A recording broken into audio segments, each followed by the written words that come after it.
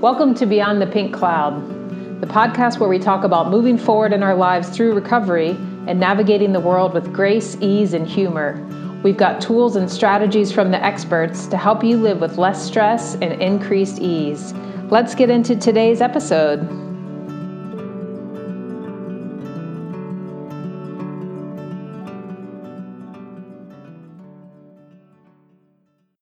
Hey, good morning. Before we jump into today's episode, I did want to take this chance to let everybody know the Self-Love Summit starts in just a couple days. It starts on the 13th of February, the day before Valentine's Day. And I'm really excited about it. I've got 5 speakers. So the summit goes from the 13th to the 17th, and we have a different speaker each day. And all of these speakers are amazing, accomplished, highly successful individuals in their respective fields. And so the topic of self-love is going to be addressed from, of course, a personal standpoint, and we'll hear about their personal stories, but also like some practicalities around the whole thing. What even is self-love, and how do we embody and embrace it and bring it from the idea of this sort of airy-fairy concept into a very grounded experience? Because as you know, I'm very much all about the bodily sensations, feeling things in our bodies, and how do we embody these big concepts and big ideas so that it moves away from this sense of it's something out in the ethers to be had, but instead of how do we carry ourselves with self-love? How do we wake up and go through our days loving ourselves and interacting in our relationships that come from a place of loving ourselves?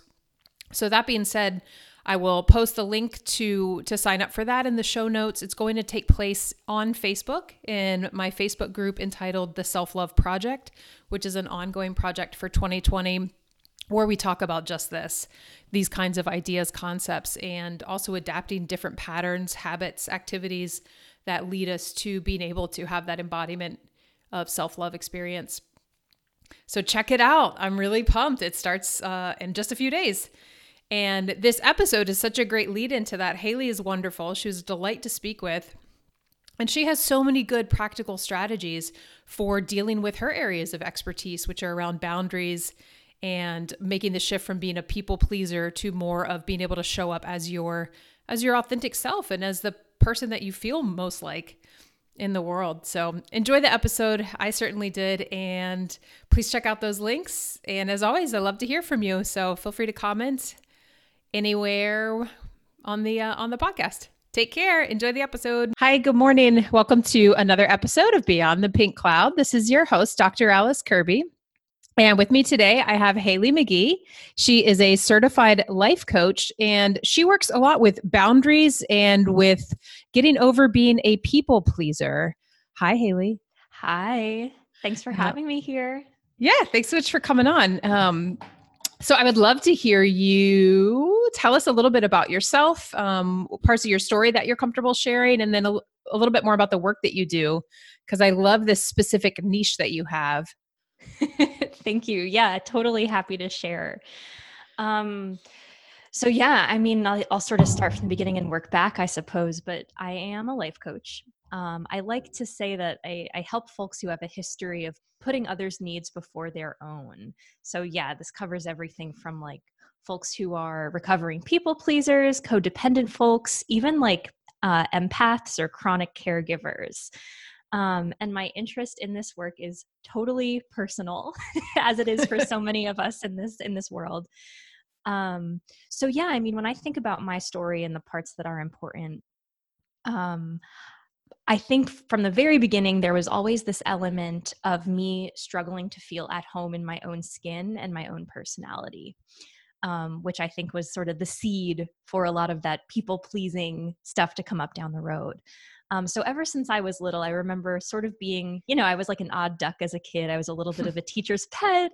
And, I think as a kid, I got there was some bullying, and there was just some of this messaging I got, whether it was from my peers or my family or whatever, that I was not enough the way I was. And so from a young age, it stemmed this tendency to really want to people please and also like overachieve and have some of that like perfectionist stuff going on. Were you an only child? I'm just curious. Yeah, great question. No, I was not. So I have a little sister who's a total rock star. Love her a lot. But yeah, so we grew up together, and I think like, um, obviously, the more I grew up and the more I noticed this tendency, I just wanted respite from this sense of like everything feeling kind of uncomfortable. And so for me, that's when a lot of like drinking and some of these other like sort of just like compulsive addictive stuff came into my world. And I always think of these issues as sort of being different masks for the same underlying discomfort. And I know so many of us think of it that way. And I think for me, there was just this feeling of like, I'm not at home in my own skin. And so I need anything I can to make me feel better and more at home. So a lot of this stuff came to a head. And after a while of just, whether it was drinking or performing, being like a social chameleon, the way I used to think it was my greatest skill, I was like, I could be any version of myself anyone wants me to be. And it led me to having like a lot of like friends, and I use air quotes as I say friends, because there were people who thought they knew me and thought we connected, but ultimately I felt so alone because I wasn't letting anyone see the true me. Did you have a sense at that time of even like who the true you was, or what that, or of even that concept of like there is like a true me, or did it feel in the moment like you were your true you just had all these different like shades of it? Oh, that's such a good question. I think the Thanks. truthful answer is that like um I knew I wasn't being the true me, but I did not know who she was. Hmm. And this is something I see in even a lot of my clients now, is like when we're so used to being a performer and putting others' needs before our own, we get that sort of intuitive sense that something's off. But if someone were to ask us, so who are you really? What is it that you really want? It takes a lot of excavation to sort of pull her up from beneath those layers. And so for me, the only way I was able to sort of tap back into that true self of mine, interestingly enough, was through like really hard experiences that sort of forced me to strip away the layers. So things that come to mind are like getting sober, or going through like a really grueling breakup with a long-term partner. Without those defenses or numbing agents, I was Mm. just left with myself. And that's when she started to take form and come out. Yeah, something about those like great trials and tribulations and that really deep pain. It's just there's absolutely no room for bullshit, I think. So it does create almost like a really healthy soil for new things to grow. I totally agree with that. Yeah, and we're sort of those, right. It can be such a tribulation because if you're used to depending on those external things for a sense of identity or purpose, when they're gone, it's like a great reckoning. It It's like, is. what's left of me. And that those moments can be extraordinarily painful, but in my experience, both personally and with others, they're the greatest catalyst for growth too.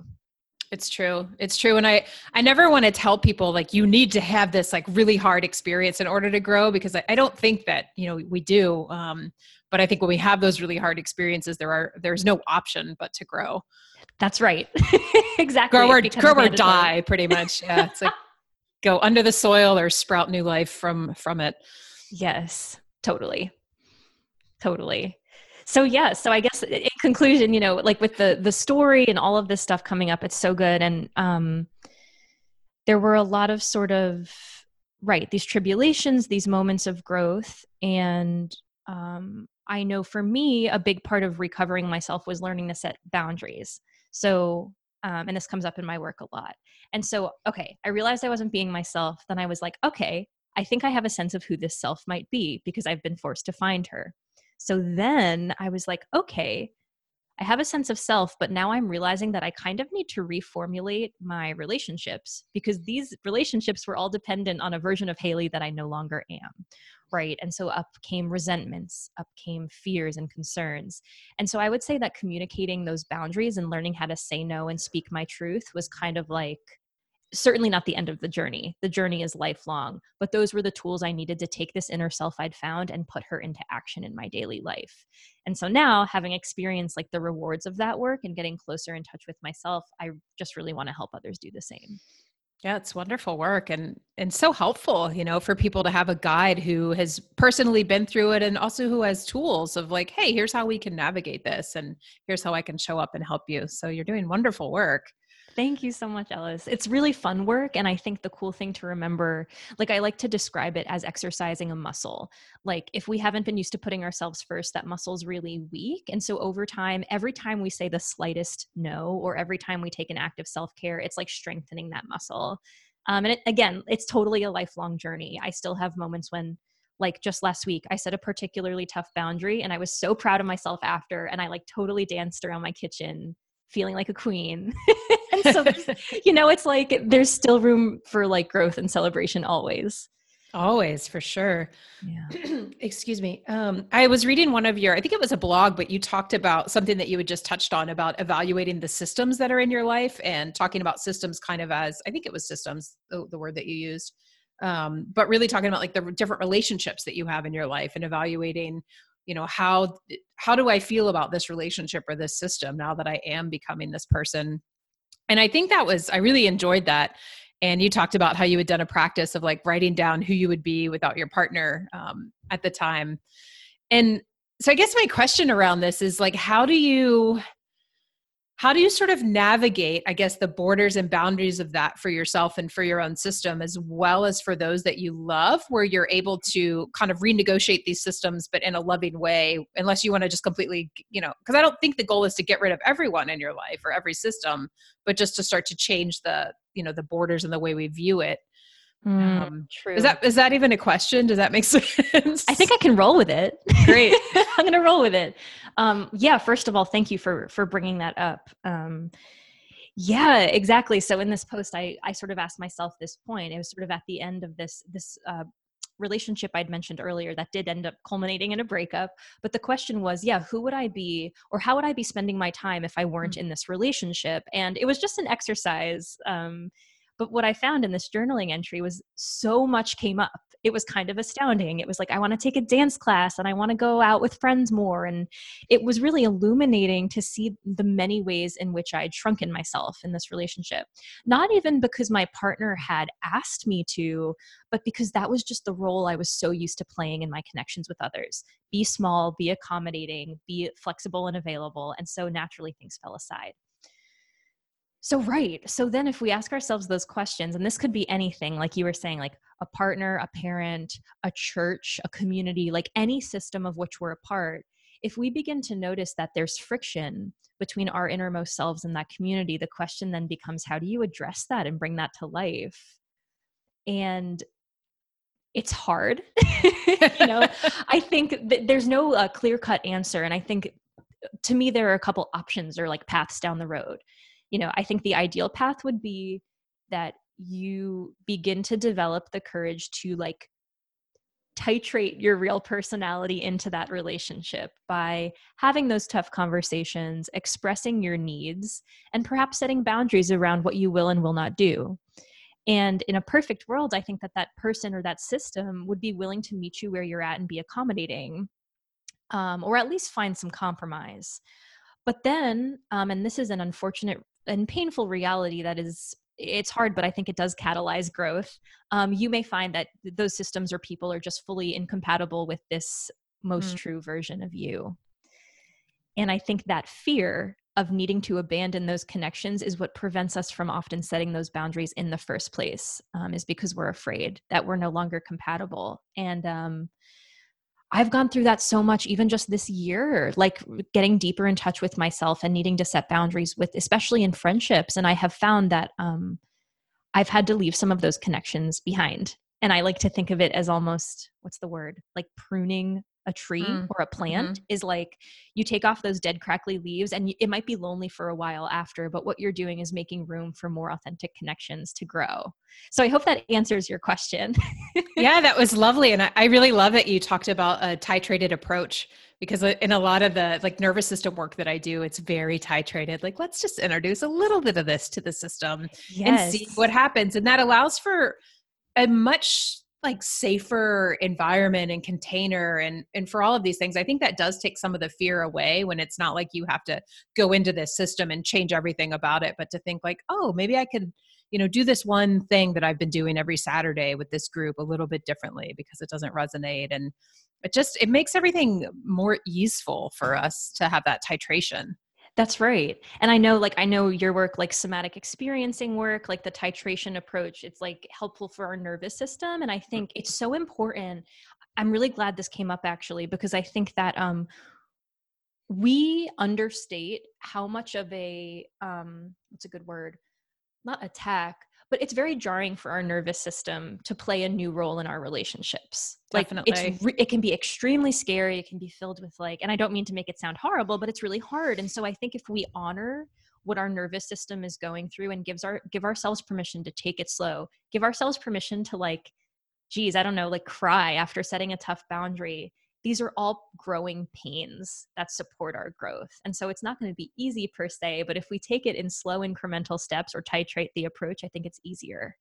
I agree. And I think sometimes there's this view of like this kind of all or nothing approach of we need to make these huge, big changes in our life or we're just going to stay the same. And so I like more and more that I think this idea of titration and making these small like changes are just being talked about more, or maybe it's more accessible for people, or people understand more that it doesn't have to be this whole big thing of I'm going to quit my job and leave my husband and move across the country to Right. like become this woman that I am. It can be like, okay, well maybe, I do something much, much smaller than any of those things.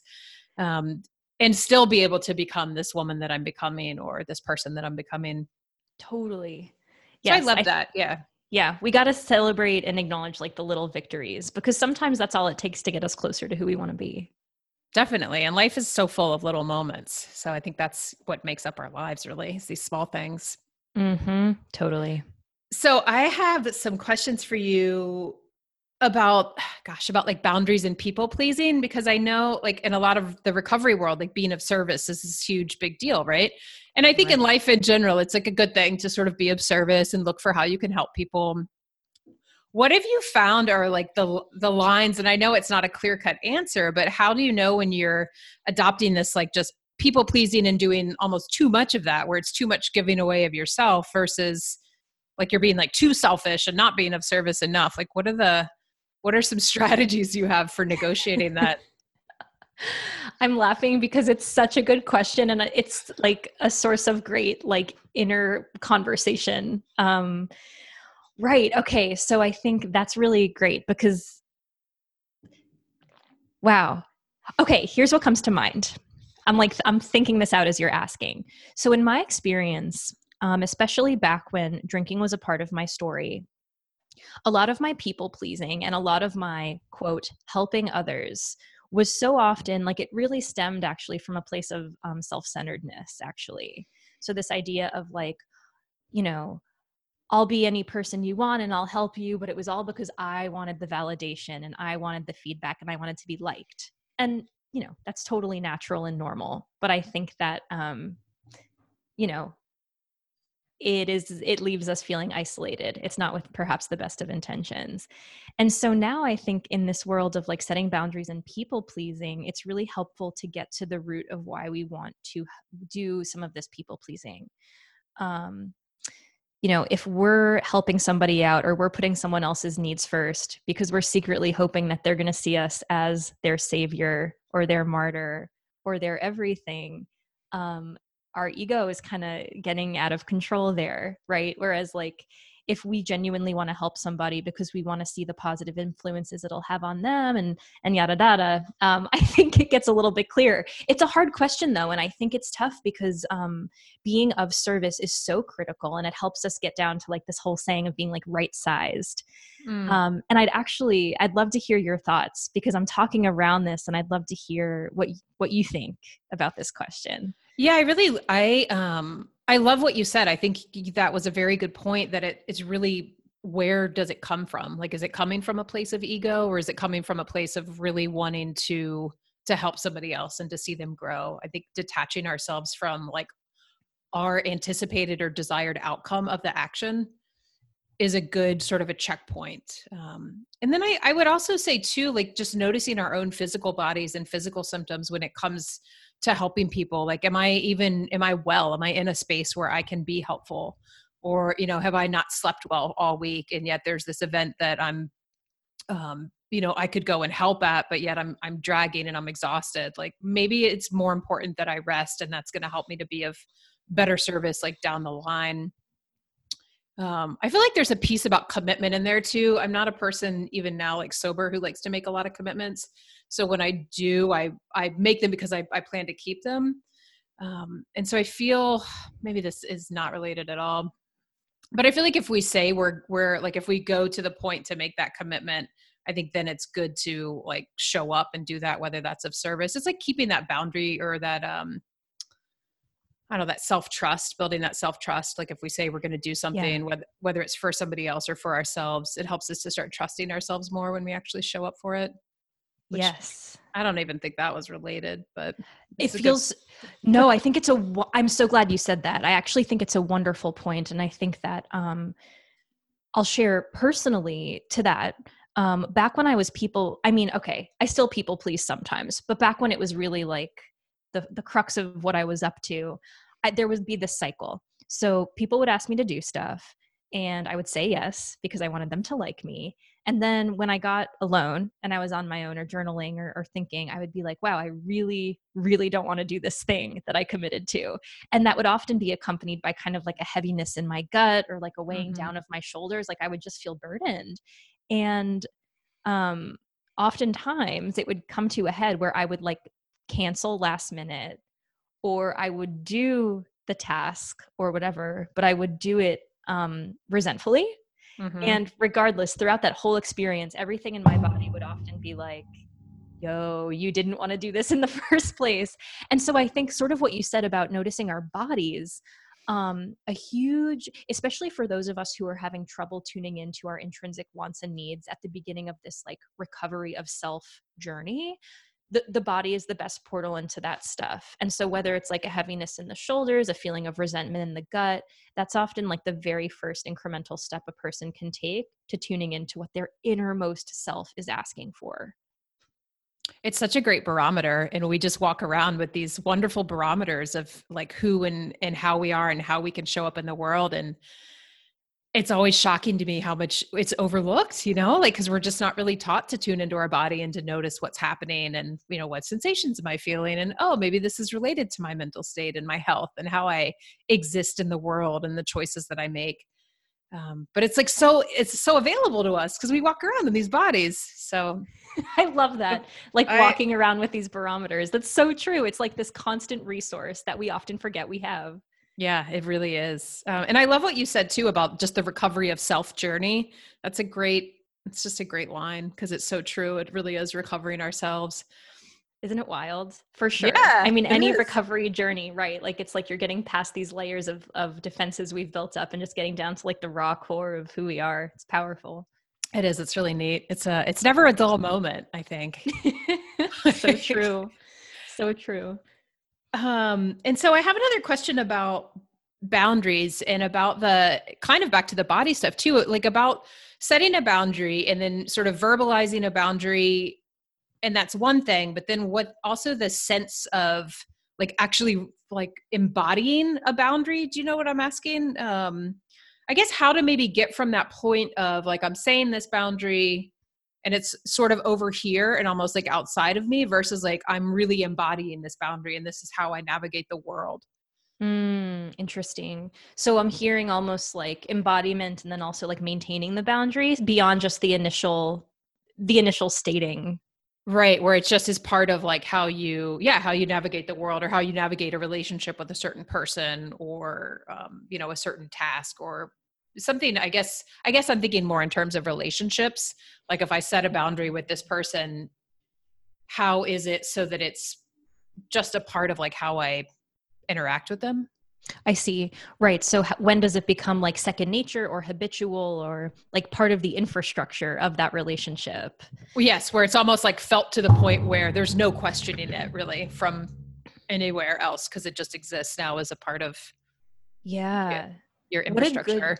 that's a really good question. My first thought that comes to mind is that in my experience and like with my clients' journeys as well, it takes a lot of practice and time for a boundary to really become second nature and entrenched in the relationship that way.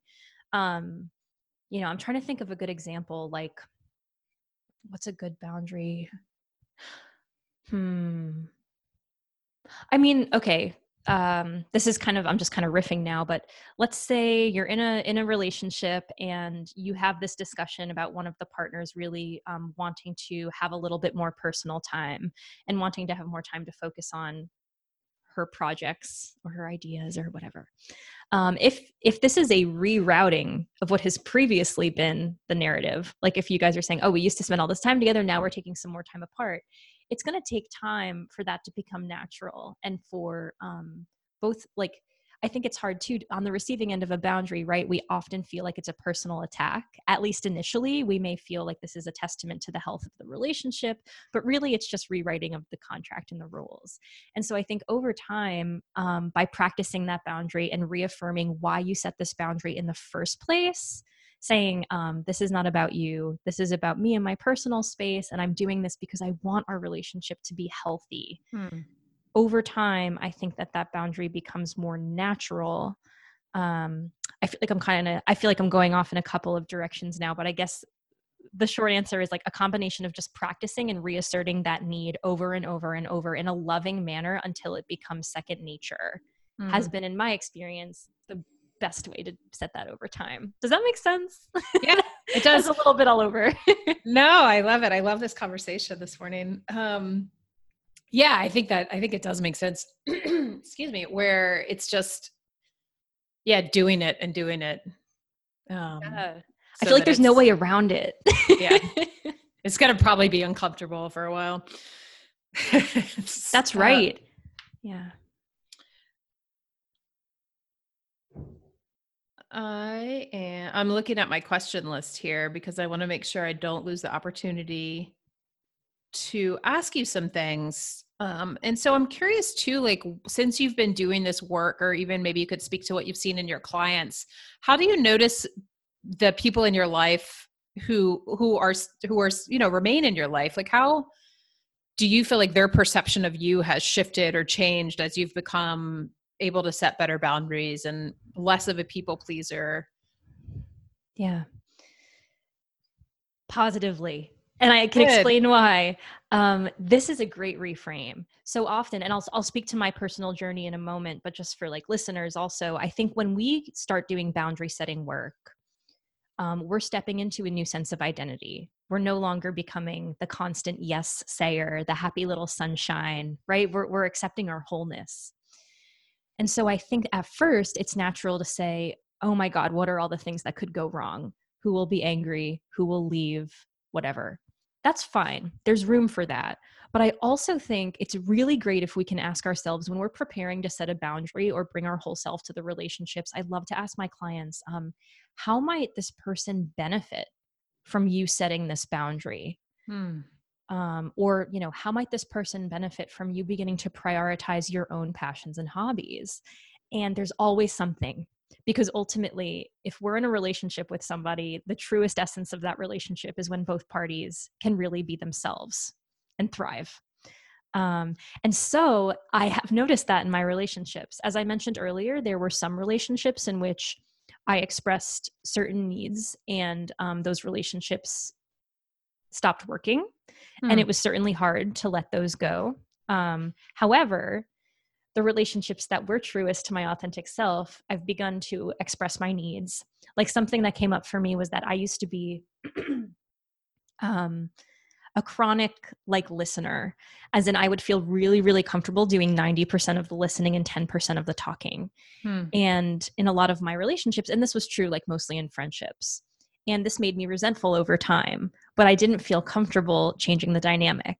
And so at a certain point, I had conversations with my closest people, like my partner, my friends, and I straight up was like, I noticed that I'm playing this listener role, and over time, I'd really love it if our relationship could take on a more reciprocal conversational balance. That's like the summarized version. That's a brave conversation to have.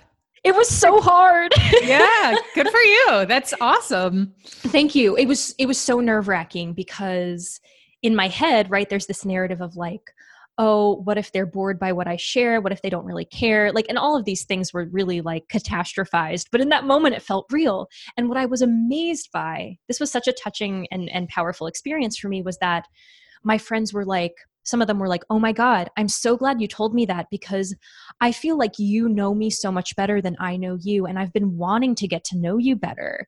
So Mm. there was really this powerful emphasis on, I'm so glad you said that. Let's please prioritize you a little bit more here. And since then, like, I have felt it was a sense of at homeness that I didn't know could exist in those relationships, to be honest. I now feel like there's a more reciprocal playing field and it feels great. Um, and one more thing I'll add here. Um, I like to use this approach, especially for like the entry level boundary setters per se, is this concept of almost like radical transparency, meaning this, like setting a boundary is really hard and it can make you feel really guilty or scared or any number of things. And in the beginning, I actually advocate the approach of like, let's be super transparent. And while you're setting the boundary, tell them how you're feeling. So Mm. I'm like in these friendships, I said, this feels really awkward for me to bring this up. I'm a little bit afraid of hurting you and I'm scared about speaking my truth this way, but here's the Mm-hmm. boundary. And using that as a disclaimer sort of paved the road for a really authentic conversation and gave me permission to feel exactly how I felt in that moment. And so that can be a super great tool in the beginning. I think that's really helpful. And I think it also sort of negates any amount of putting them on the defense. Because I think sometimes that can be our natural inclination when someone sets a boundary on us, is like, or asks for a boundary and it involves us, is like, well, defensiveness. I know for me, that's a big go-to. So to say that, to open with like, hey, this is how I'm feeling and I feel nervous and I feel scared, it like just evens out the whole conversation, I feel like. So it lets them empathize with you and know where you're coming from versus this, why are you doing this to me? Right. Like it's like this exactly. It's kind of like this inviting them into the conversation instead of pushing them away from Mm. it. And I think as part of that too, just reiterating, I truly believe that we set boundaries in order to make our relationships healthier. If I didn't care about a relationship with a person, I wouldn't bother doing the work of setting boundaries in it because that's a lot of emotional labor. And so emphasizing like I'm setting this boundary because I really care about this friendship and I want it to be even healthier than it already is. That's a really good point. And I think to continue to tell them if it's a like a longer term relationship, as most relationships are, they go on for a while. Like Right. Right. to, like this is because I care. And to continue to let them know it's because I want our relationship to be better. That's right. And even going to the next step and saying, it's because I want our relationship to be better and I'm committed to also having this relationship be a space where you can express your needs and boundaries. For Mm. me, like I've done this with my partner who is like such a rock star and is so accepting of my boundaries and also shares his. And I Hmm. think because it's like what we talked about earlier, because we've both begun to exercise this muscle in our relationship, we've made our relationship a container where this is just expected. It's part of the culture, our relationships culture. And so now we know that when someone states a need or sets a boundary, it's not because we're pushing away. It's just this is what we do. This is how we keep it healthy. That's lovely. Yeah, it's it's new and it's really nice. Yeah, that's great to have that container. For I have a question about codependence too, and like codependent type relationships. If you are like, I feel like we're like in a therapy session right now. I'm like, let me ask you these questions. It's Because fun. I'm genuinely curious about these specific situations. Like if you notice that there's people in your life who exhibit codependent behaviors and you don't really want to be a part of it, Mm. like what's the best way to go about setting boundaries where there might not be this reciprocal sort of understanding or this ability to build this reciprocal culture? Because maybe people don't want to like look that they're codependent, or they just don't have the vernacular or the kind of the understanding of what that even is, and it's like more of an ingrained pattern. Right. And right, it usually is unconscious until we come Hmm. across, a meme or an article and we're like, oh my God, that's me, light bulb on. That was my experience. In my previous relationship, the one that ended in a sad way, I didn't realize until after it was over. This was really the catalyst for the work I do now. I didn't realize until after it was over that I had been utterly codependent in that relationship. I'd Mm. lost my sense of self. I'd put my partner first, and I'd become I say this a lot, I'd become a shadow of myself because it was true. And so I think, yeah, sometimes the light bulb goes on and you're like, whoa, okay, this is a pattern. This is an ingrained pattern. And so I think, so to get to your question, you had said, how do you go about when you notice there's codependency? How do you go about like setting those boundaries or sort of reestablishing that Mm-hmm. relationship? Mm-hmm. Yes. Or if there's like another person who continues to like want to exist in this codependent pattern, I guess. And I think it's the titrated approach. I think it's things that we've already talked about. It's where like me as the person who doesn't want to be codependent continues to like set more boundaries around it. Yeah, I think so.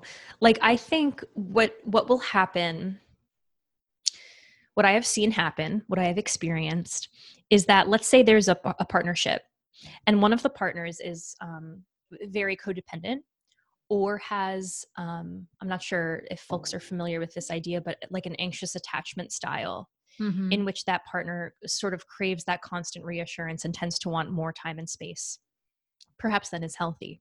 Mm. And perhaps the other partner isn't there, and so they have like maybe a secure attachment style and they are not codependent. This will create a boatload of friction right off the bat, Yeah. because the codependent person will want more time and space, more reassurance, where the other party will begin to feel suffocated and begin to feel that their independence is being breached, whatever. Semantics. It won't be good. And I've been there. I've been that codependent person. And I think what will happen, something's got to give, because I think this degree of friction cannot last.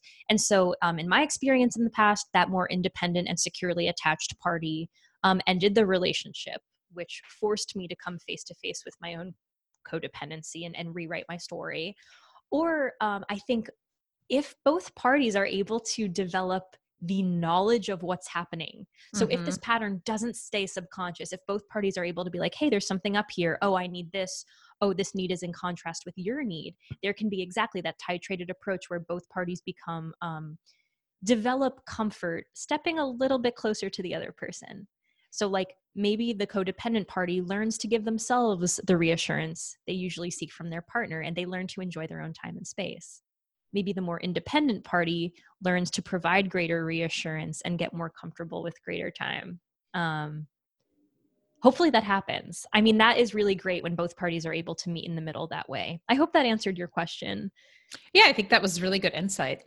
Yeah, Yeah. I Thanks. liked it. It's tricky. It's definitely tricky, and there's no formula, and I've seen, couples handle this in lots of ways, but I do think if both parties are willing to acknowledge their own role in the system, there's room for growth. If one party in the relationship is absolutely unwilling to notice the role they play, that's where things I think get Yeah. dangerous. Yeah. I think yeah. And I've said this before, and I actually said this to my partner last night. It's just when people have that willingness, I feel like there's so much that can happen when there's just willingness to, to grow, to try new things, to have these tough discussions. And when it's not there, I feel like that's where I would get really stuck in any of my relationships or in my work. Like if there's just not willingness for there to be a flow or a flex or an ability to talk about things that are hard. Completely. I love the emphasis on the idea of willingness being like a prerequisite for Mm-hmm. the healthy relationship, because I mean, and this is the essence of codependency, right? Like, we only have control over our own actions and behaviors and reactions, and we may want to heal a relationship and change, but if the other partner isn't willing to do any of the work, then we're at a standstill. I'm curious how this work around codependency fits into like more of a family structure when you're dealing with your parents or with, your siblings or with your children, even like when we start adapting new roles. And it's these people that, I mean, we're kind of, for lack of a better term, like stuck with, they're people that'll, you can always like walk away from your family, but I think it's more of this sort of tribal bonding, because at least for a lot of people.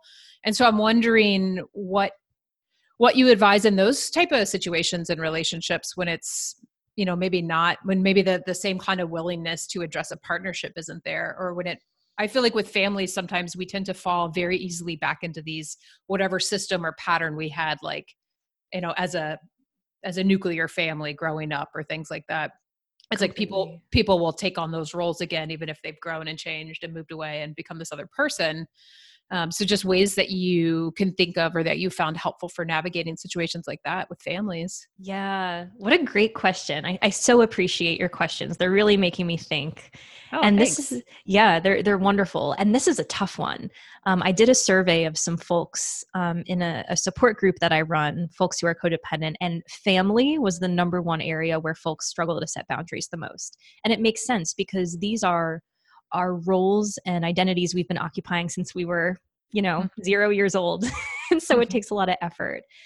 My biggest piece of advice when it comes to families is that, and especially you see this a lot with like children and parents, adult children and parents, whatever.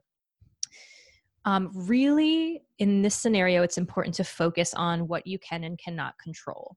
So, what Mm, I would say here is that, we have every option to communicate our needs and our boundaries with our families.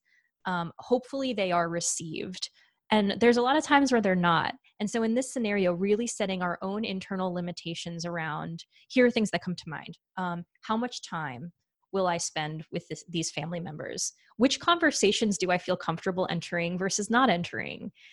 Do I go home for the holidays? Do I not? These are all things that, while they may be painful to sort of figure out the answers to those questions, we do have control over those things. What we don't have control over is like, will mom and dad respect my boundary? Will they bring up this conversation that I don't enjoy? And so in those moments, realizing we don't have to take the bait and we don't have to play the roles that we used to. We can step back and say, mom, I'm not willing to go there with you today. Or like, no, I'm sorry, I'm staying home for Christmas or mhm. whatever. But it can be really hard because underneath all of that, like we want to be seen and respected by our families. And ultimately, so needing to set boundaries or having boundaries be imposed upon by our loved ones can be really painful for that reason, you know? Definitely. Yeah. That was great. I think that's really good advice too, to think about what can I control versus what can't I control, and to have a level of acceptance around the things that you really can't control, and just know that, okay, I've done my part. And then sort of the outcome of it is beyond my scope of management or control. I can That's do right. only what I can do. You can only control that. And I just wanted to add this one thing, which is like, let's imagine you do your best to set a boundary and that your parent or sibling or whatever does not respect it and continues to push back. Mm, You have every right, and I tell this to my clients a lot, to disengage. So maybe that means you hang up the phone while they're still talking. Maybe it means you leave the Christmas dinner and go home. It's easy to feel extraordinarily guilty or bad or mean for taking those steps, but sometimes that's our last defense. And so you are totally within the right to do that. And I like to reaffirm that point because sometimes our minds don't even go there. We don't even see that as an option, but it is mhm. a viable option should it need be one.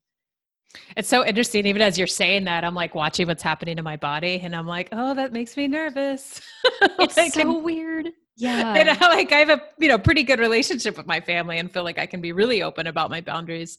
But yeah, even that, like thinking of like leaving or being seen as too dramatic, or like you know being somebody that even needs to really establish and to grab onto boundaries. It's like, oh, but how will I be perceived? That's really interesting. Yep.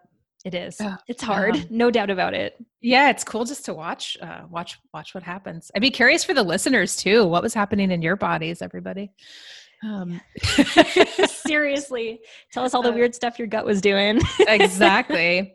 And so I know we're wrapping up on time here, Haley. So any advice that you have, or tools, or anything that you would like to promote that you currently have going on?